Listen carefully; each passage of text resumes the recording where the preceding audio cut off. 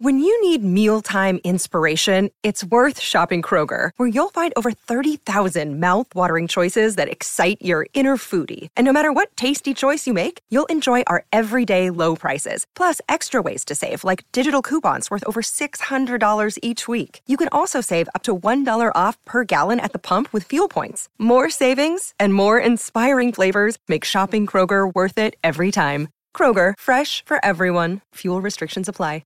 Another day is here, and you're ready for it. What to wear? Check. Breakfast, lunch, and dinner? Check. Planning for what's next and how to save for it? That's where Bank of America can help. For your financial to-dos, Bank of America has experts ready to help get you closer to your goals. Get started at one of our local financial centers or 24/7 in our mobile banking app. Find a location near you at bankofamerica.com/talktous. What would you like the power to do? Mobile banking requires downloading the app and is only available for select devices. Message and data rates may apply. Bank of America N.A., member FDIC.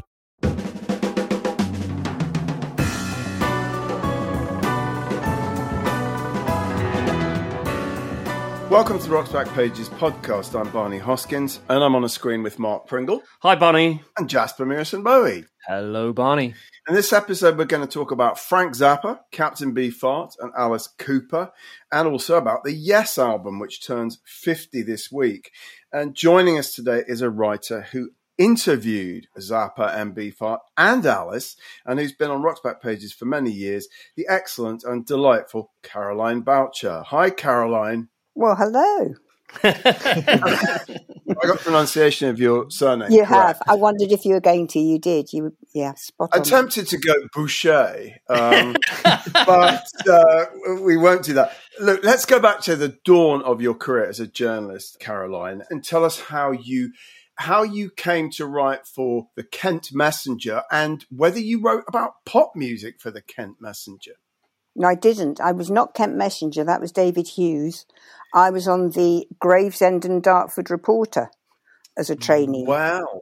Down in the old your RBP valley. Wrong in that case. Yeah. Right. Okay. Anyway, it was through David. David was on the Kent Messenger, and he and I met when we interviewed Ronan O'Reilly. Remember Radio Caroline's founder? Oh, yes. Yeah. And for some reason, because the police and everyone were always after him, he was in Dartford, and we went and talked to him and interviewed him because we were both fans about it. And then we were friends after that because we just loved music. I was not writing about music I was a trainee reporter. I was following ambulances and going to hospitals and going to council meetings and, doing all that stuff. So I stayed in touch with David, and then he went to Disc, and then he got me the job about a year later, 2 years later. And he knew you were He knew you were a pop fan. I mean, he knew you were a music fan. I was fanatical about, yeah. I mean, it was the one way you got out of the provinces, wasn't it, really? Music drew you out, pulled you out. And before that, I'd been in a convent, so yes. I love like all the best rock chicks, you've been in a convent. Convent, I mean, you'll do anything after being educated in a convent, I tell you. So up to London, shared a flat with hundreds of people to pay the rent, and on we went and joined Disc. Fantastic. Was it 1968 you joined Disc, or was it before then? Yeah, I think it was, yeah. So I was just too late for all the real hanging out in the Scotch time, which was sad. Right. I mean, I did a bit of hanging out hither and thither, but nothing like they did before that. But you must have been down the Speakeasy every other night. Oh, yes, and the Marquee and all of that. Oh, yeah. And Penny Valentine had been at Disc for a few years before you. Was she the only other female pop writer on Disc and Music Echo when you joined? Yes, yeah. Darling Peeve, my best friend. Yeah. Yep, she was there. She really gave it street cred because, I mean, Disc was pretty bubblegum compared to the NME and Melody Maker. It was very kind of Richard Williams to say he used to come down and visit us. But, I mean, it was a bit like God descending. But I think also that Melody Maker was a very blokey environment. I mean, Valerie Woolner was had a toehold in there, but other than that, it was an entirely male environment. It was. I mean, I certainly remember Disc, not that I was buying it in 1968, but when I did occasionally buy a copy in the early 70s, I sort of associate it with more pop acts. But when I look at the pieces of yours that we have on RBP, they're generally about quite heavy and hairy rock groups. Was that sort of what you were more interested in writing about, Caroline? Yes, it was. But to begin with, I'd do Anita Harris one week and Captain Beefheart the next. It was just like being a trainee reporter again, either going to the council or whatever. I just did what came my way. But yes, I realised I much preferred, because they were more fun, the Zappas and the Beefhearts. They were lovely. Sure. They were funny. I mean, in my job, I basically look after loading stuff from the 60s, 70s, 80s into the library.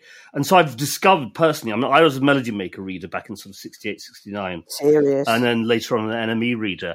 And so I've discovered actually what's really good about the rest of the music press, which I didn't know. Like Record Mirror was very strong on black music, like Norman Joplin, people like that.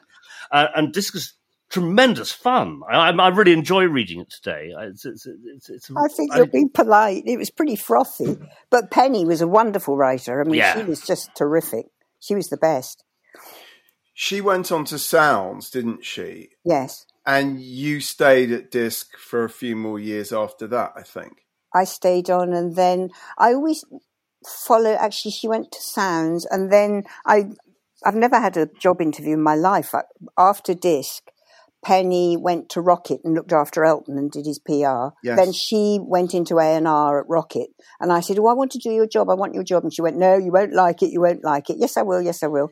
So I went to Rocket and looked after Elton. We'll talk about that maybe in a little while. I was just interested to know a bit more, Caroline, about the female pop writers of the time. We've mentioned that. We've got a few of them on RBP now, I'm really pleased to say. And I mean, I know this is an area that's really important to Mark. How many of them did you know, Caroline? Did you kind of compare notes with people like Dawn James as well as Penny? No, she was later, I think. There was Julie Webb.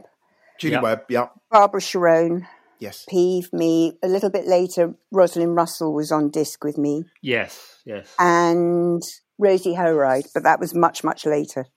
Right. Okay. No, but in the early, there was very, very few of us to begin with, and a bit of rivalry, really.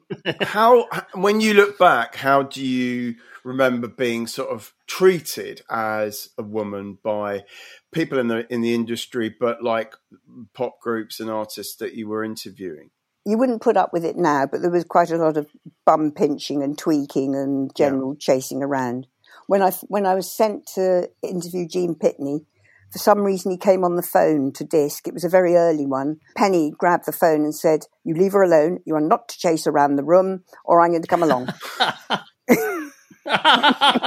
Brilliant. As a chaperone. Yeah, so it was sort of like that. When did you first sort of get an inkling of like acts like Zappa, the Mothers of Invention, Captain Beefheart and the Magic Band? I mean, they made their first extraordinary records really even before sort of psychedelia. You know, if you think of like Safe as Milk and Freak Out, they were so pioneering. When did you first hear like the Mothers? Probably in 68. I just heard the albums. Somebody had the albums. Yeah. A friend. Beefheart was more difficult to access, but We're Only in It for the Money was just such an easy album to get into and love from the Mothers that, it was just easy. I just loved them. They made me laugh.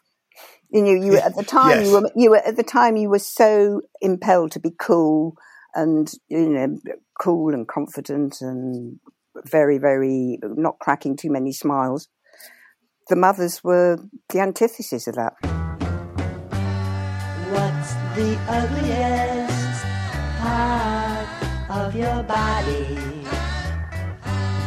What's the ugliest part of your body? Well, one of the reasons we're talking about Zappa is because this film by Alex Winter, just called Zappa, it has been shown before now, but it's getting a proper sort of digital release, certainly here in the UK. It looks great. One of his children's involved, isn't he, Ahmet? Yes, yeah, that's right. I think Ahmet produced it. I mean, it's really, really good, even if I don't think any of us would count ourselves as sort of rabid Zappa fans, but I watched it and I did come away with a new respect. Rabid. Yeah, well, no, I think you Rabid. So you've listened to all 150. No, I haven't. I haven't listened to all at all. No. How many is it? It's like rabid. 50 during his lifetime, and then another. Bloody hell! So I have the dubious honour of I saw him pushed off stage at the Rainbow. You were there. Yeah, I was there, right at the back. I was at one of the last rows at the back of the stall, so I didn't really see anything. It was very odd, just like the show ground to a halt. Friends who I were with said they actually saw him pushed off. I didn't, and it was just very confusing. And then just first, I think people thought it was almost like a joke. Right. And it took a while for the audience to understand that the gig was over and that something bad had happened. Right. Gosh. Yeah. Well, I remember, were there there can't have been two shows. I remember turning up to the Rainbow and them saying the show's off, he's been pushed off the stage. So either I was late or he was doing two shows. I don't know. He may well have been doing two shows. That's interesting. Yeah. I mean, you interviewed Zappa, I think, a few times, Caroline. We've got I did. a great 1970 piece from Disc, and then the one we're actually going to run on the homepage this week, which to spotlight your good self, is from 1973, and you actually went to his famous house in Laurel Canyon. Can you remember that to this day? Do you remember going into the Zappa compound? Clearly, I do. Yeah. I do. And being surprised that it was a normal house with cups of tea and, a Gail who was being very motherly and organised. And, there was a degree of bizarreness, but nothing out of the ordinary. It wasn't mattresses on the floor and cushions, which it was in Notting Hill Gate. It was quite a stable family. Proper sofas, yes. Yeah. I mean, he was a grown-up. He was a grown-up, but he did encourage, I remember going to the Royal Garden Hotel and interviewing him, and Dweezil was dismantling the bidet in the bathroom and with Frank, arms folded, going, Dweezil, that's great, now you take that little bolt off there, and then there'll probably be some water. A lot of that going on, which appealed to me. When I was 15 or 16, I can't remember, he told me off for rolling a joint. I was round at Pam Mayle's place because I went to school with her sons. Ooh. John Mayle's ex-wife. Yeah. Every time Zappa came to London, he'd visit them. And I was at the kitchen table, ham-fistedly rolling a joint, and he rather sternly told me off. That was my one experience of him. Well, that's probably another reason I liked him, because I was violently allergic to it. So I had to, when, all this joint rolling was going on, I'd either take or pretend to take a great drag and go, and because I was violently sick. But it was really uncool to own up that you were extremely ill. So that was a relief, because he didn't. He was not a smoker or a drugger. No. I mean, he was almost notorious on the LA scene, particularly for not partaking. He was more of a sort of master of ceremonies. He encouraged other people like the GTOs and Alice Cooper and others to misbehave, but he kept everything at kind of arm's length, didn't he? I have to say, I really did come away with a newfound sort of respect for him. I mean, I love We're Only in It for the Money, but there's stuff he did later in the kind of 70s, which, for want of a better word, I found a bit kind of wanky, really, and musoid. But he is really impressive in this film. I mean, you realise just what an extraordinarily intelligent man he was, and what a really brave man he was. He really didn't care what other people thought about him. Did you like him? I really, really liked him. I loved him. He was a nice, good, clever, warm man. Which, well, you see, warm isn't a word many people use about him. A lot of people say he was really quite cold and aloof. No, he wasn't. Not at all. Despite his looks belied him, because he looked quite fierce. I think some musicians who worked with him struggled with him, because I think certainly in the film, I think he was very exacting. Yeah. Yes, and quite abrupt and not really prone to saying well done to anyone. No. Well, there's that moment where Ruth Underwood says, he sort of turned around and said, "You still here?" Yeah. Do you remember? She's fantastic in it. And actually, she shows enormous love to him. I mean, if you read the end of the film, she talks about visiting for the last time just before he died, and her relationship with him turned out to be rather fabulous. But Jasper, did you manage to see the film? I did see it. I mean, I thought it was really interesting. I mean, because I, obviously know about and of Zappa to a certain extent, but not intimately familiar with all 115 albums, whatever it is. But, There's no time. No, but I thought it was a really interesting film, and I think a lot of different strands get brought together in that there's that exacting nature. The look, he's got something almost sort of Mephistophelian about his kind of fierceness. He makes a compelling character in the film, and you really get a sense of someone who just wanted to make things, and he didn't really care what they were or what other people thought they should be. He just did it. Like his contemporary classical compositions, where he just hired the LSO. There's a hilarious scene where he's doing an interview about having hired the LSO, and the interviewer asks him how he got the LSO to play his stuff, and he goes, "I paid them." You know, it's just... But he can't have. He never had any money, or he never had. I'm amazed he had enough money to pay them. I think actually one thing, Shake Your Booty, which he released on his own label but distributed by I think CBS, was a big hit. And because it was on his own label, he got everything from He might that. have got some dosh, yeah. So I think just that And there was alone... Valley Girl, of course, which his daughter Moon Unit did, and that was a hit. That was his only hit, I think. I love the letter that they showed that Moon Unit had written to him to start that recording off. "Hi, I'm 13 years old. My name is Moon. Up until now, I have been trying to stay out of your way while you record.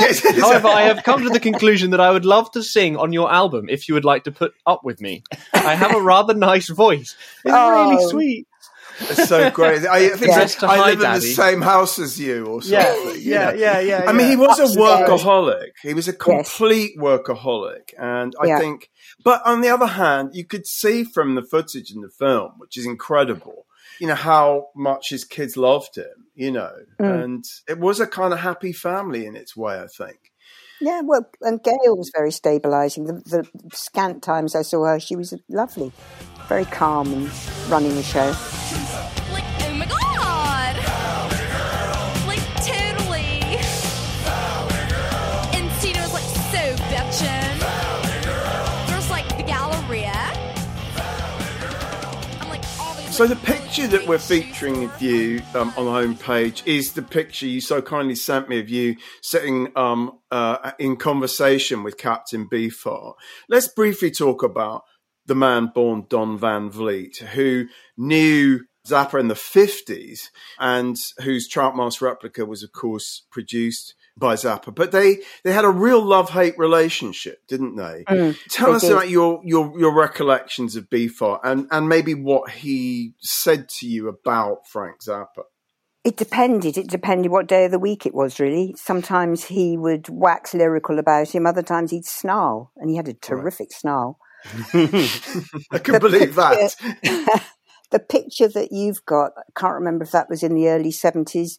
He came over, the record company brought him and Dr. John, and they sent them, there was some press junket in a coach, and we went down somewhere near the beach, and Dr. John went onto the beach and, you know, wandered about and chanted in a top hat and showed off a bit, and Captain Beefheart wisely stayed on the sofa in the warm, and we had a chat. And again, I was pretty nervous about meeting him, and I just loved him because he just spun yarns. You know, I think he told me that his hat had belonged to Lewis Carroll, or there was some link to Alice in Wonderland. He'd just go off and just witter away. And no, he was terrific, fantastic, funny. And don't think I understood Troutmouse replica, because there are bits of it which are utterly impenetrable. So I couldn't, you know, analyse that for you. I saw him at the Albert Hall in '72 when he was, I think, promoting Spotlight Kid. Yeah, I was around there. One of the great shows I've I was there. We were there. We were there. And I was backstage. Yes. And I wasn't. Some serious one-upmanship here. Yeah. Also, nicely, this week we're posting Hugh Nolan's live review of him playing Middle Earth in 1968 from Disco Music Echo. So that's a nice addition. Hugh had street cred. Hugh had a lot of street cred. He used to make me receive his dope through the post. Because he knew or assumed I wouldn't get busted, and he would, you know. And I'd been the naive cub reporter. I'd go, "Okay, Hugh, I'll bring the parcel into work. Don't worry." He was getting it from Morocco or somewhere. That's absolutely brilliant. So, like, Beefheart, an extraordinary figure. There's the piece we're actually going to feature about Beefheart by you. It's this piece you wrote only about 4 years ago, 3.5 years ago, for The Observer, about the night that Beefheart drove you into the Hollywood Hills in a red Corvette, which he, according to your piece, he just bought based on the fact that you presented him with this deal to sign to Virgin Records, and he immediately went and squandered all the money on this car. Can that really be true? Yep. So True. I mean, it's such a Absolutely true. This is 1974. He's no longer, and he has nothing to do with Zappa anymore. And you're in LA. Are you there with your husband at that point? Is Robert there with you? Yes. I was there. Why was I there? I had been sent there, I think, to interview the Beach Boys. I think some kind record company had coughed up for me to be there. That's what your piece says. It was. I was interviewing the Beach Boys, and then I sort of veered off and went up and saw Zappa, and Robert was there with me because Richard Branson, who I think in those days we didn't have Virgin or anything, had just about stumped up the airfare for Robert to go out because he was desperate to get Beefheart and Zappa signed for Virgin. So Robert came with me and he was off looking, and we found Beefheart quite easily and signed him up. And so it wasn't me, but the advance was pretty instantaneous, and off went Beefheart and got the car. No stopping him. And at that point, he was not talking to Zappa. He hated Zappa. It was enemies. It was guns at dawn. So as soon as Richard came out, because Richard was so delighted, he jumped on a plane and came out. And we said to him, we met him at the airport, and we said, we've got Beefheart. On no account are you to mention Frank Zappa to Beefheart, because he will kill you. So Richard comes in, meets Beefheart. How lovely. I'm so glad I got you on my label. Now I'm going to get Frank Zappa. Whoa. Oh. Classic Branson. Yeah. Nitwit. I'm a little pimp with my hair gas black, hair candy pants with my shoes shine black. That's funny. I mean, it's such a. You wrote a few really beautiful little pieces for The Observer, often to do with food, because you became the editor of The Observer's Food Monthly supplement. Yeah. And so, in the last few years, you've written these odd pieces, and another of them. We'll go on to Alice Cooper in a minute, but it was just called Burgers with Alice Cooper, and that's a very funny little piece where you talk about the burgers being delivered, and then it's kind of like, what about some food for my python, says Alice, and someone brings in some live mice. So you sitting there eating burgers, and the python's eating the live mice. Yeah. Which is it's awful kind of image, really. But these are great little pieces. And maybe we should talk about Alice, because you did interview Alice Cooper, I believe.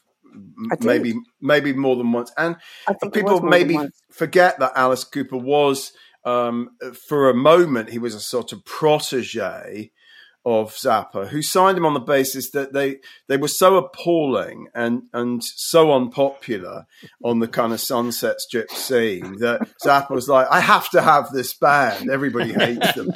And he produced the first record, rather like with Trackmaster Replica. He sort of produced it. He was barely there, and it's not very good. Pretty's for You. What do you remember about Alice or Vincent Fernier, as you preferred to think of him? It just made it easier. I always went along to interviews like that for the first time, feeling pretty nervous. And he would do the interview, of course, in that full, the eyes and the black stuff down the face.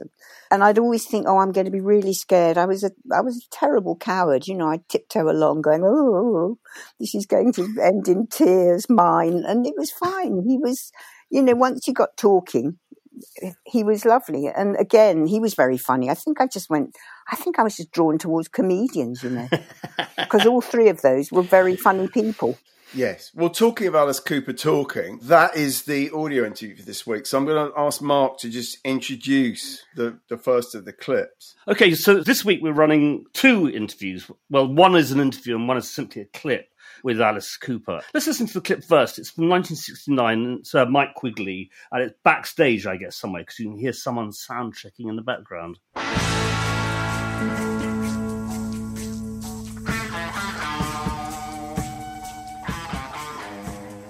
This generations of groups came from an environment of like the Beatles and the Rolling Stones and the Yardbirds and the Who, people like that, because they were 5 years ago. Yeah. And like when we picked up on them then, when they first came out, we were of course influenced by them, Zappa and people like that. So now we've taken that influence, we've done that whole trip, that whole sounding like other people trip, and now we're applying it to a theatrics basis and to a statement. And what the statement is nothing. The statement is a big flash of all these things. And whatever you take out of that statement, it's one statement. It's one mind, one statement, one act, one show.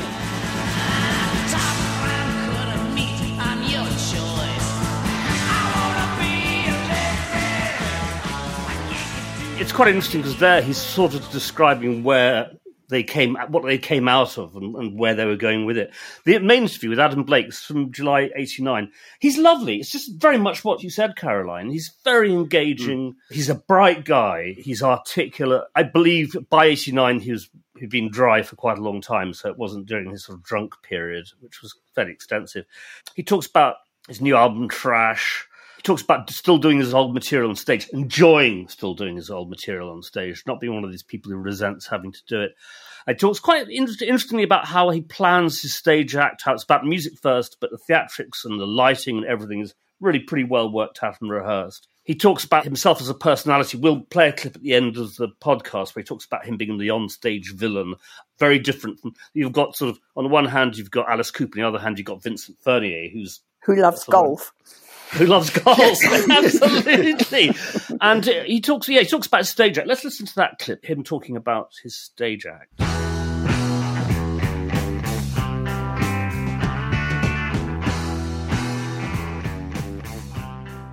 When we did those albums, it was like we didn't have any money for props.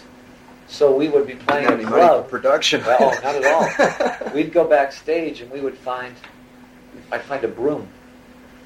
Or I'd find an old bucket or a flashlight or something. And, in a club you'd be playing and all of a sudden I would incorporate it somehow in the song. And it would become a theater. Sometimes it was very, very effective to use a little hand prop. The way you take a glove off, if it's done exactly at the right time with the right lighting at the right lyric, it can be as powerful as a gigantic dragon coming on stage.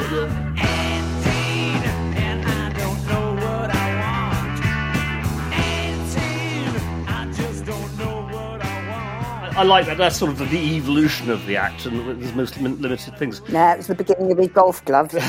Yes. He does talk about giving up drink and the number of people he knew who lost. I mean, he used to go to Janis Joplin and Jim Morrison on the Strip, and he lost so many people. He's lovely about his father, who's a minister. I didn't know that. The person you'd imagine being very fond of the sort of things that he would do. But he's really sweet about him. They have, at that point, continuing, he's still alive. I don't know if he's still now, a really good relationship with his father. And his father actually kind of knowing almost more about the rock and roll business than Alice did, and sort of beating him to the punch and all kinds of references and so on and so forth. It's a very nice interview. He also, interestingly, talks about the musical influences and being as influenced by John Barry as he was by any rock and roll acts. Ah, interesting. Yeah, I thought so. I thought that was good. So there we go. It's a very, very enjoyable interview. And as I said, we'll play a clip about him being the onstage villain at the end of the podcast. Yeah. I was tempted to ask you about, because I sort of always associate Alice Cooper with that kind of glam rock moment. Schools Out was probably the first, record of his I bought. And it was the same time as other acts you were writing about, Caroline. You interviewed Mark Bolan, you interviewed Gary Glitter, you saw Roxy very early on. I mean, did you sort of think of Alice as I mean, he's hardly like androgynous, really, despite his name. And did you associate him with that time of kind of, you know, gender fluidity, or was he a very different thing? No, very different thing. The whole gender fluidity thing was only in its infancy, really, wasn't it? Yes. It was just Mark Bolan wearing girly shoes, really. There wasn't much more to it. I saw Alice supported by Roxy Music at the Empire Pool in Wembley in 72. Oh, you got around, didn't you? I did get around. I don't remember He was that. a groupie. Maybe I was there. Yes, you were. Terrible groupie. Well, but I partly went because my art teacher was Roxy's roadie, so sort of we all went in support I do remember of Roxy. that, you saying that, yeah. Alice Cooper, I really enjoyed it. Not so much for the show, but I liked that sort of Detroit hard rock noise that they basically made at that time. It basically liked fairly kind of lumpen rock and roll. Yeah. Well, it's funny enough that part of the reason we're talking about Alice is that his new album coming out next week is called Detroit Stories, and it's a sort of homage to the kind of Motor City sound. You know, he's got like ex-members of, you know, like Grand Funk and so forth playing on it. And even though he's not necessarily associated so strongly with Detroit, I think you're right, Mark. It does sort of fit in with that. My problem with Alice Cooper is it was very lumpen. They weren't great musicians. School's Out, such a great record. It's fabulous. But I wonder how much Bob Ezrin had to do with making Alice Cooper really good. Because you listen to their first two albums, and they're inept musicians, really, when you compare them to, lots of other great bands of that time. I mean, did you think they were good live, Caroline? Not especially, but they were theatrical, weren't they? That's what you went for. Yeah. But that was the case with quite a lot of them, as far as I can remember. You know, they weren't all... Yes. And the sound systems were really dodgy still, weren't they? They could just be any which way.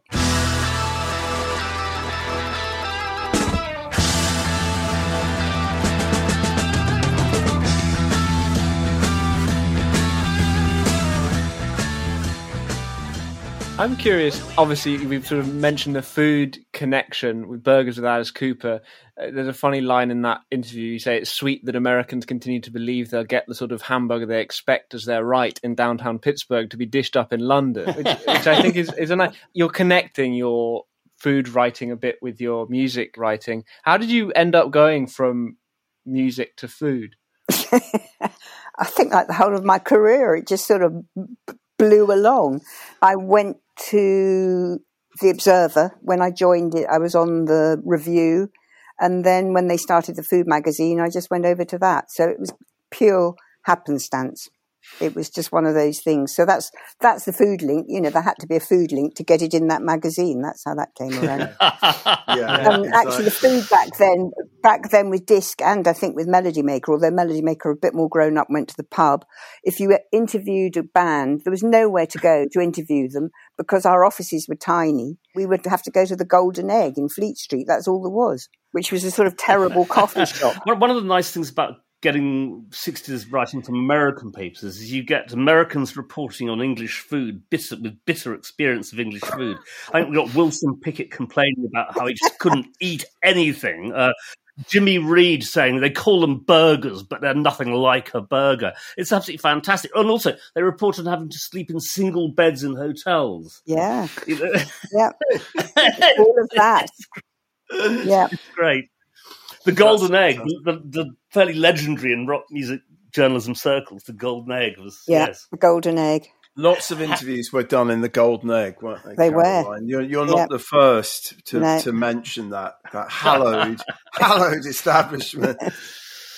Rocket Records, just briefly. I mean, you were there for a few years, and what are your memories of Elton and the label and Penny as head of A&R and so forth? Penny. After that, she went to Anchor, I think. She sort of went veering off across the Wardour Street. Rocket in those early days was lovely because Elton hadn't gone on the downhill slippery slope. So the early years were terrific. And then as the Coke took over, it wasn't at all terrific. And I was in charge of taking journalists and everybody in a plane to Dodger Stadium, that big, big gig that he did in the baseball suit, when he's been up for days and days and days, and he's as grumpy as hell. We hired a 747 and went in a plane. It was It was mad, completely mad. After that, I went and had babies and sort of lay down for a long time. So were you not writing for a number of years before you went to the Observer? No, I went fallow. I think I was still shell-shocked. I was shell-shocked from Rocket, really. I mean, it was quite a bumpy ride at the end. Right. I can imagine. Right. I can imagine. Well, look, thanks for sharing all those memories. I don't know what your thoughts were about prog rock, because we're going to talk just briefly about Yes. It's all the same era, but it's 50 years almost to the day since the Yes album came out. So I know it's an especial favourite of Mark's, and I wondered, Mark, whether you could just put Yes in context and that album in particular. I just have to interject. I interject once. I want to know if Steve Howe still eats revolting macrobiotic food. I had a lunch with him in his house in Hampstead Garden Suburb, which was very, very kind and generous of him. And the memory still lingers. Wow. This is fantastic. It was really dodgy. Really dodgy. I would say that the Yes album isn't a prog album. I think the first three Yes albums, Yes, Time and a Word, and the Yes album, are rock records, with songs and so on and so forth. And I believe that it's really when Rick Wakeman joined the band, they went right downhill and turned into the worst, the most egregious, pompous prog rubbish on earth. But I saw them at the Albert Hall supporting Iron Butterfly in 1971, around the time the Yes album was released. Steve Howe relatively recently joined on guitar. They were electrifyingly good. It was absolutely fantastic. And then, I don't know, Tales of Topographic Oceans and all that stuff came out, and I just bolted. I was out of there. But I think the Yes album's a pretty terrific record. I think you're right. But the promotion, they got those billboards in LA. Do you remember they had sort of billboards 30 feet high? It was extraordinary, the money that was just thrown at them. It was wonderful to behold, not to anything further. So we have two pieces that we're going to put on the homepage. One is Nick Jones's review of the Yes album, a very positive review, June 1971, and then at the end of the year, Penny, in fact, talking to Yes's frontman John Anderson about what an incredible year it's been, and the Yes album's like top of the sounds poll, and we're getting into that musoid era, best instrumentalist, best guitarist, best, you know what I mean? So she refers to that, but there's an ominous note struck, because Anderson says to her, Wakeman has just joined the group, and John Anderson says, we were only talking the other day about the possibility of rock music in the next 10 years really developing into a higher art form, building up the same way classical music did into huge works that last and stand the test of time. Penny should have said, no, don't do it. and the last piece is our beloved John Mendelsohn in 1980 talking to your friend Steve Howe, Caroline, and sort of kind of, because we're already 2 years into not punk over lunch, yeah. And John is kind of making the point that Yes were the prog band that sort of all the punks declared war on. It's like that's the reason for punk, was because of Yes and Rick Wakeman. So that's quite funny. Howe is a little bit defensive, as you might imagine. But I mean, Mark, do you think it's fair to say that without Yes and ELP, no punk rock? Well, quite possibly. Yeah. I mean, punk rock was a reaction to all kinds of things. Amongst them was both.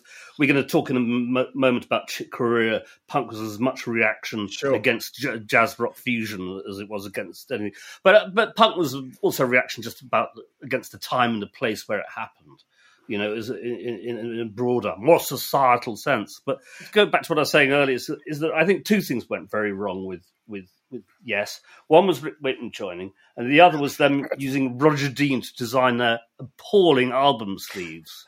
And taking themselves extremely seriously. Oh, boy, yeah, absolutely. I think that, if prog had a unifying underlying fault, it's that they all took themselves too seriously. Keith Emerson took himself too seriously. He used to walk around with a classical music score in his pocket. I mean, please, give me strength. God's sake. So, yes. Yeah. Anyway, so I think we've dealt with Yes. Well, that's the Yes album at 50. I've seen all good people turn their heads each day, so satisfied I'm on my way.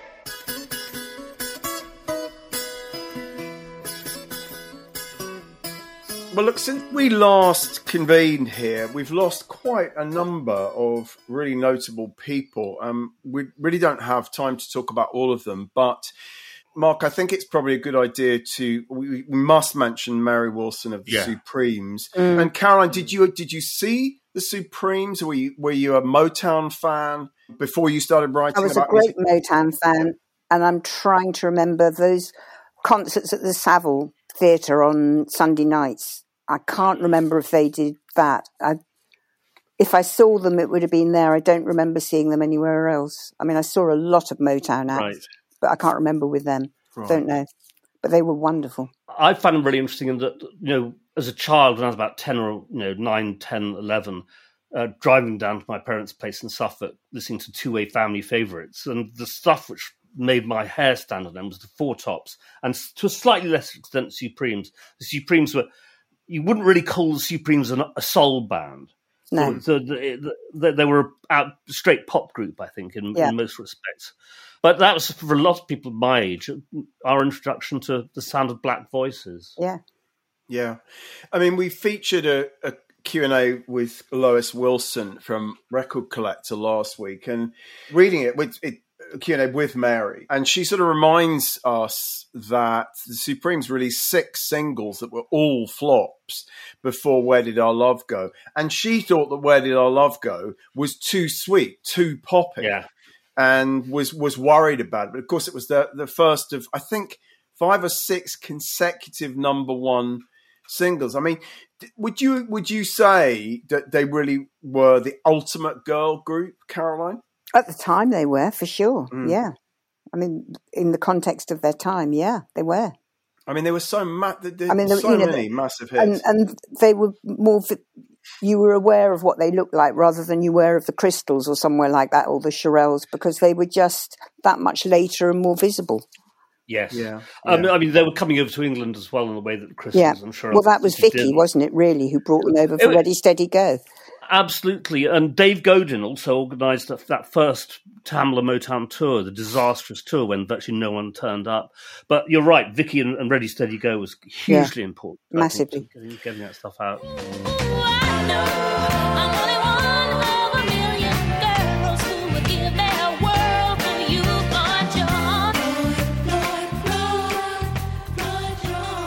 Last week, we also featured a wonderful Brian Case interview with Chick Corea. We don't have a lot of Chick Corea or Return to Forever on Rock's Back Pages, but that's a really, really good piece. Mark and Jasper, both being jazz nuts, tell us a little bit about Chick Corea, piano player and Scientologist, and now lost to us. For me, I mean, it was being in Miles Davis's band when I first came aware of Chick Corea. There's marvellous records in a Silent Way, Bitches Brew, tribute to Jack Johnson on the Corner. He was also very much part of his touring band. He came here when Miles played the Isle of Wight in '70. I loved what he did then. I had no real awareness of what he was doing before that, though it's all available now. I'm not crazy. Return to Forever and the jazz rock fusion stuff. Okay. Marvellous bass player and Stanley Clarke on that stuff, and it could be pretty funky, but not really my sort of thing, gotta say. Jasper, what's your take?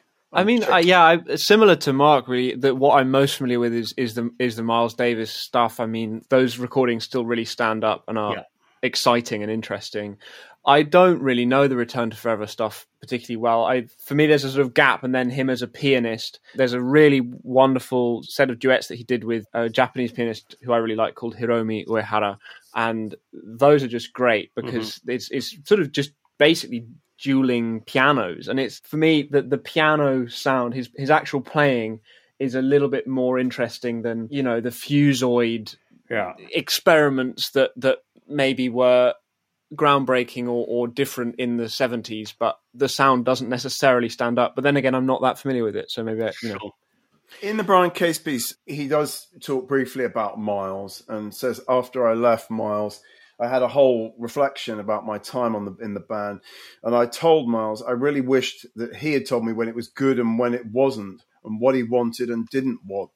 So I think he, probably like more than a few Miles side men, was slightly sort of fumbling in the dark as to what Miles really wanted out of him. But that was kind of part of the point, wasn't it? There's a great story, Joe Zawinul playing on the Bitches Brew session, hating every minute of it, not knowing what the hell was going on, just floundering, goes outside with John McLaughlin outside the studio, and they look at each other and say, what the hell was that all about? And then 2 months later, Zawinul's in the CBS building, the Black Rock building in New York, and he hears this fantastic music coming out of one of the offices. And he says, "What's this?" And he says, "It's you!" And Charles Bitches Brew.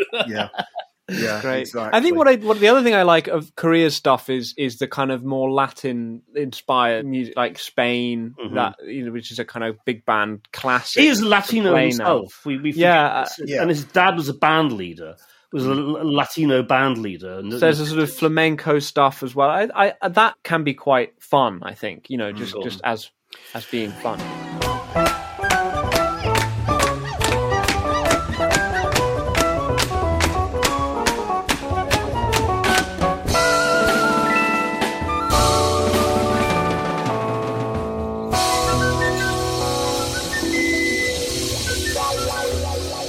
Well, talking of Latin music, we should note the passing of Johnny Pacheco this week. Salsa. Yeah, a really important figure in the salsa sound in and around New York City.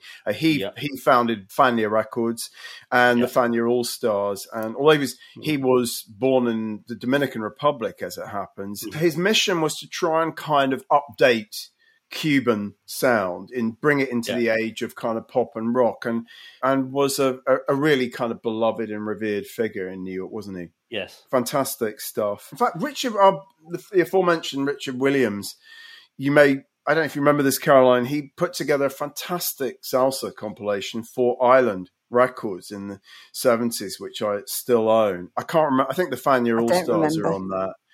Yeah, it's. I mean, if you can find it, if anyone can find it, it's a tremendous introduction to kind of 70s salsa. And there are a couple of really fabulous Fania All Stars live albums that are just, you really get the feel of that, because it's dancing music. It's just great. I love it. Absolutely. We've got a couple of pieces in this week's homepage. One by Carol Cooper in the Village Voice, which is a lovely encounter with Johnny, and also James Maycock writing about the Fania All Stars Our Latin Sing album. So if you want to know more, check them out. They're free on RBP this week.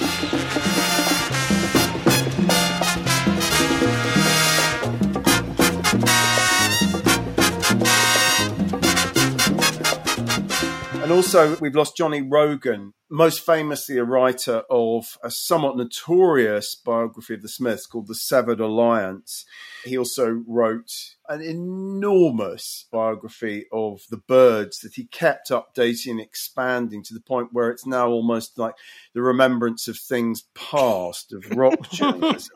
I knew Johnny a little bit. He was a curious and reclusive figure, and I know Chris Charlesworth has written a piece which I hope we're going to be able to put on RBP, but I think we have to wait for the Guardian to run it as a sort of official obituary. So, and there's others as well. Rupert Neve, Mark, I know you're a great worshipper of Rupert Neve.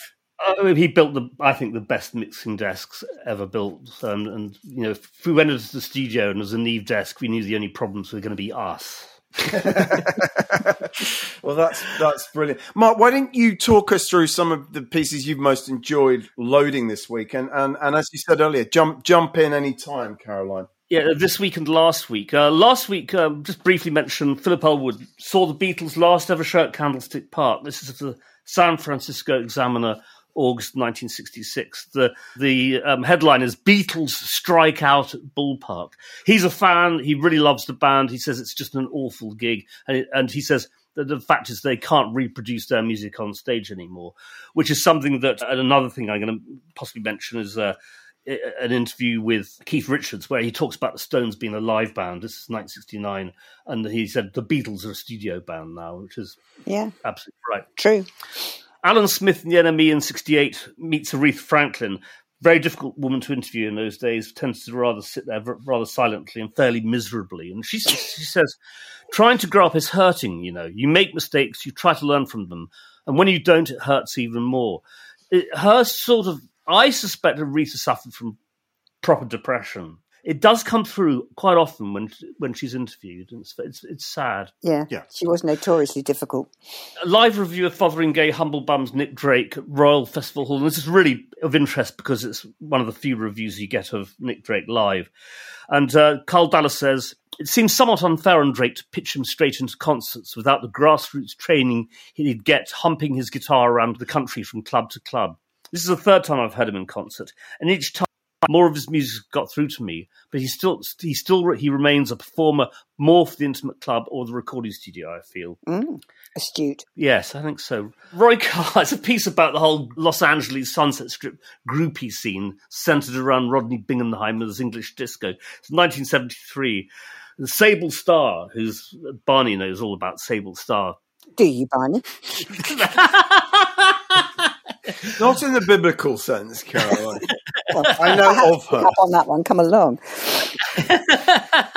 She says, if you're the aggressive type, the flashy type, you make it. You have to be very flashy sometimes even sleazy looking. Ooh, harsh. We mentioned Rosalind Russell earlier, interview Record Mirror with Rod Stewart, and he says, I wasn't going out with Bianca. I don't like her. She and Britt are two of a kind, both bitches. Ooh. Thank you, Rod. So I'll scoot through some of these. A very good Richard Cook interview, NME 1985, with Evan Parker, the sax player that both Jasper and I are very keen on.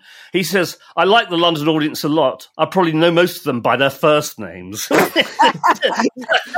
is definitely true of the London improvised music scene. Someone told me the other week that there's a record I'm on which they used to get rid of unwanted guests at the end of parties.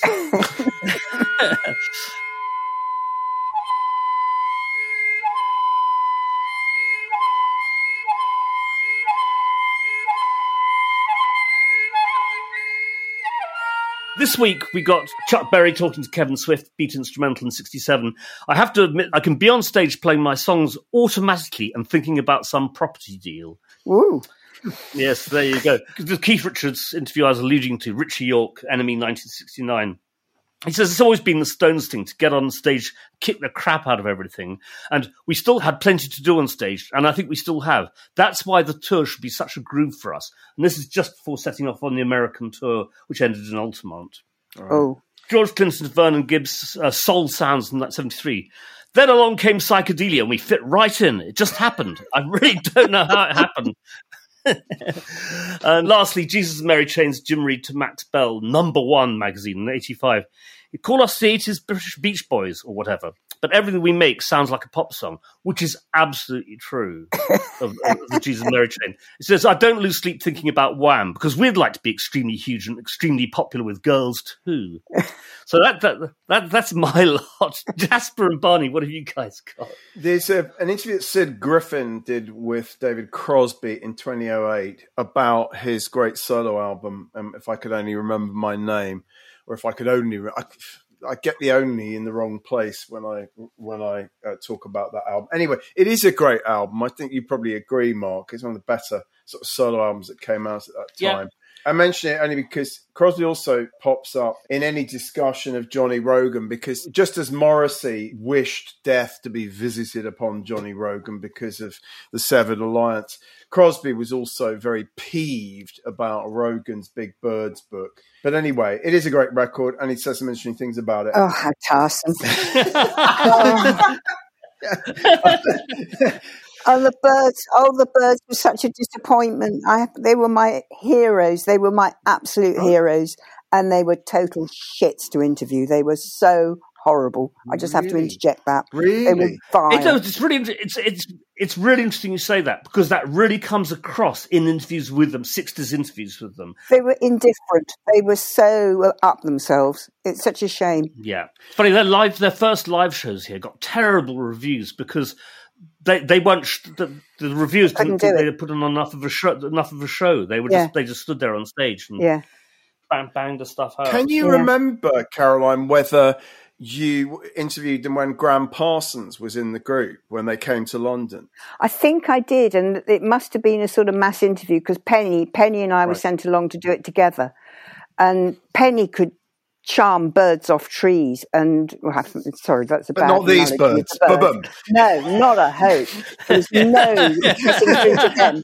And I remember in the middle of this horrible afternoon, her turning to me, and we just shrugged and just. I can't remember what we cobbled together, but we just limped away from there, defeated and rather cross. They were so up themselves. Horrible lot.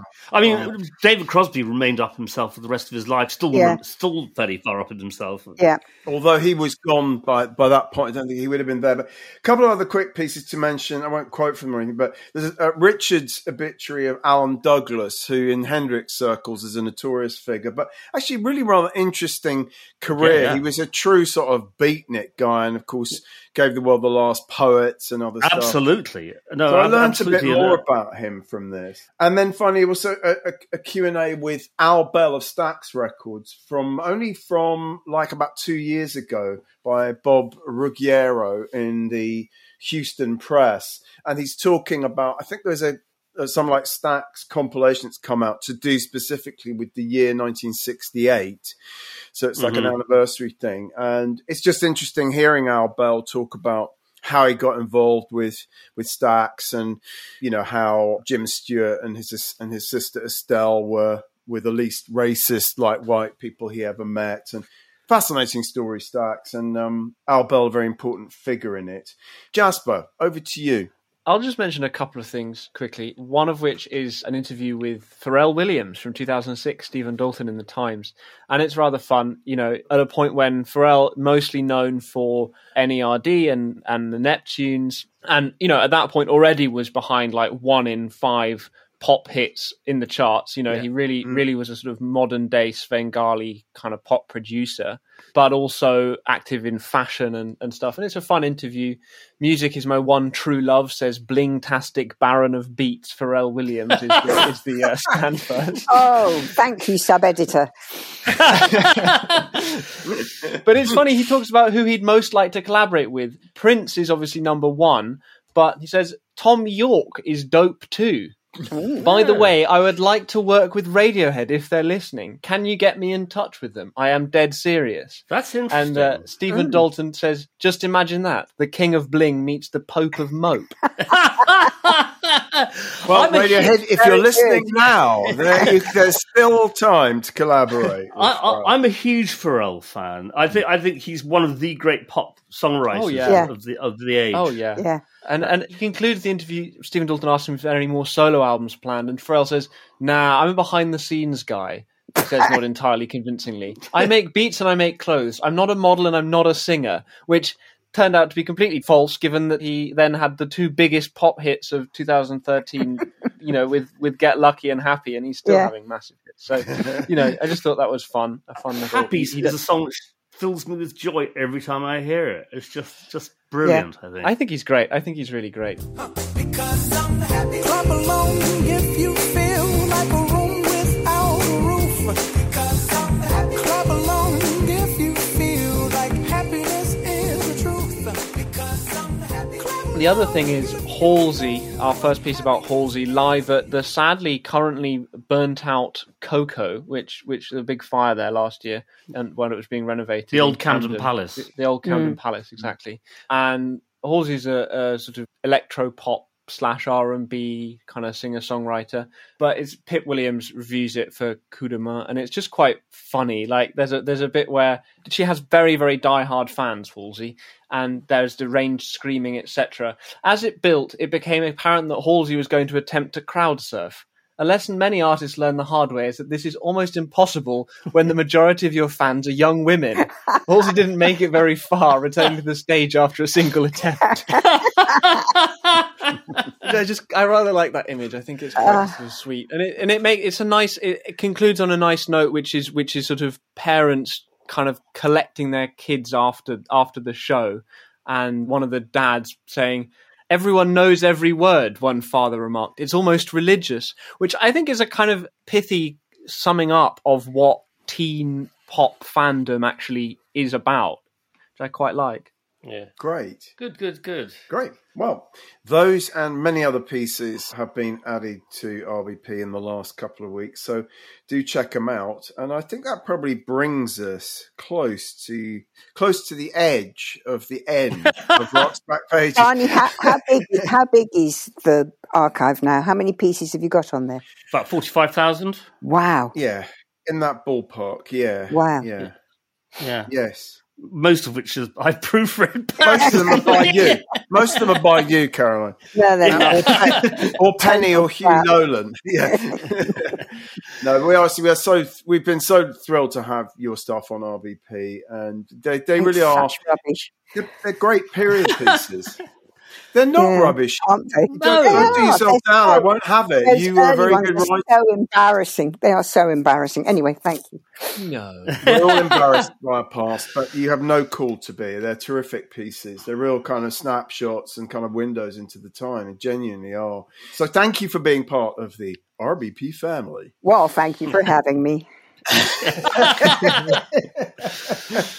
And as they say in America, come back and see us anytime. Anyway, we are going to go out, Mark. Are we not on the third and last clip of Mr. Fernier? Yes, about his persona as the onstage villain. And on that happy note, we'll be back in a couple of weeks with Tony Russell. It's a country music special, really, just for Jasper. Woohoo! Just for Jasper. Just for Jasper. We'll be talking about his new book, Rural Rhythm, which really goes deep into the ancient history of old-time country music. But we will also be talking, I hope, about like Gillian Welch and Loretta Lynn and other stuff. It should be good. So thanks again, Caroline, and we'll say goodbye now. Thank you. Bye. Bye. Bye.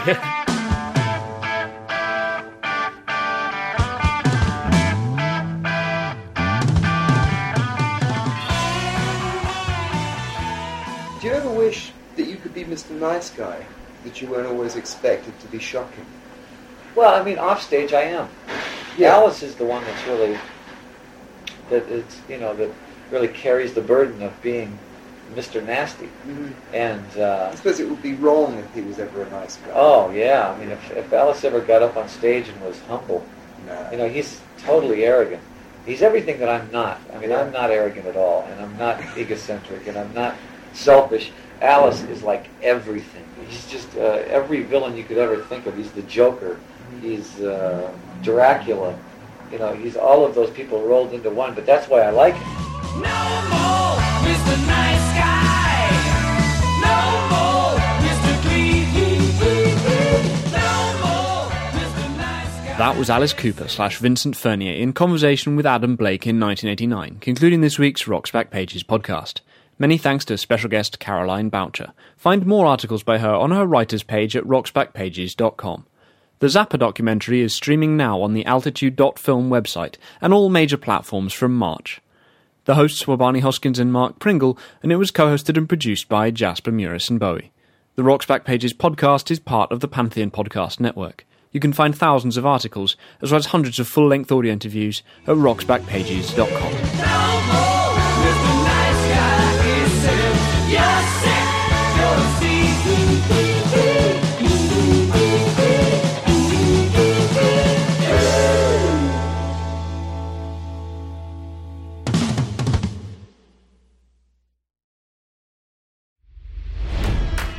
It's NFL draft season, and that means it's time to start thinking about fantasy football. FantasyPoints.com features industry-leading experts and prognosticators using proprietary hand-charted data to help you score more fantasy points. FantasyPoints.com is the place to go for whatever kind of fantasy football you play. Whether you play fantasy football, daily fantasy sports, or do a little bit of everything, Fantasy Points has the meticulously researched content to guide you to victory. And why wait for the fall? Fantasy Points also covers the new spring football league, the UFL. Join the guru, John Hansen, Scott Barrett, Joe Dolan, and other massive names in the fantasy football universe with an exclusive offer. Use code Pantheon for 15% off any Fantasy Points package, including the all-in package, with access to every article, tool, and data nugget that Fantasy Points has to offer. That's FantasyPoints.com and code Pantheon for 15% off at Fantasy Points. FantasyPoints.com, code Pantheon. Score more fantasy points.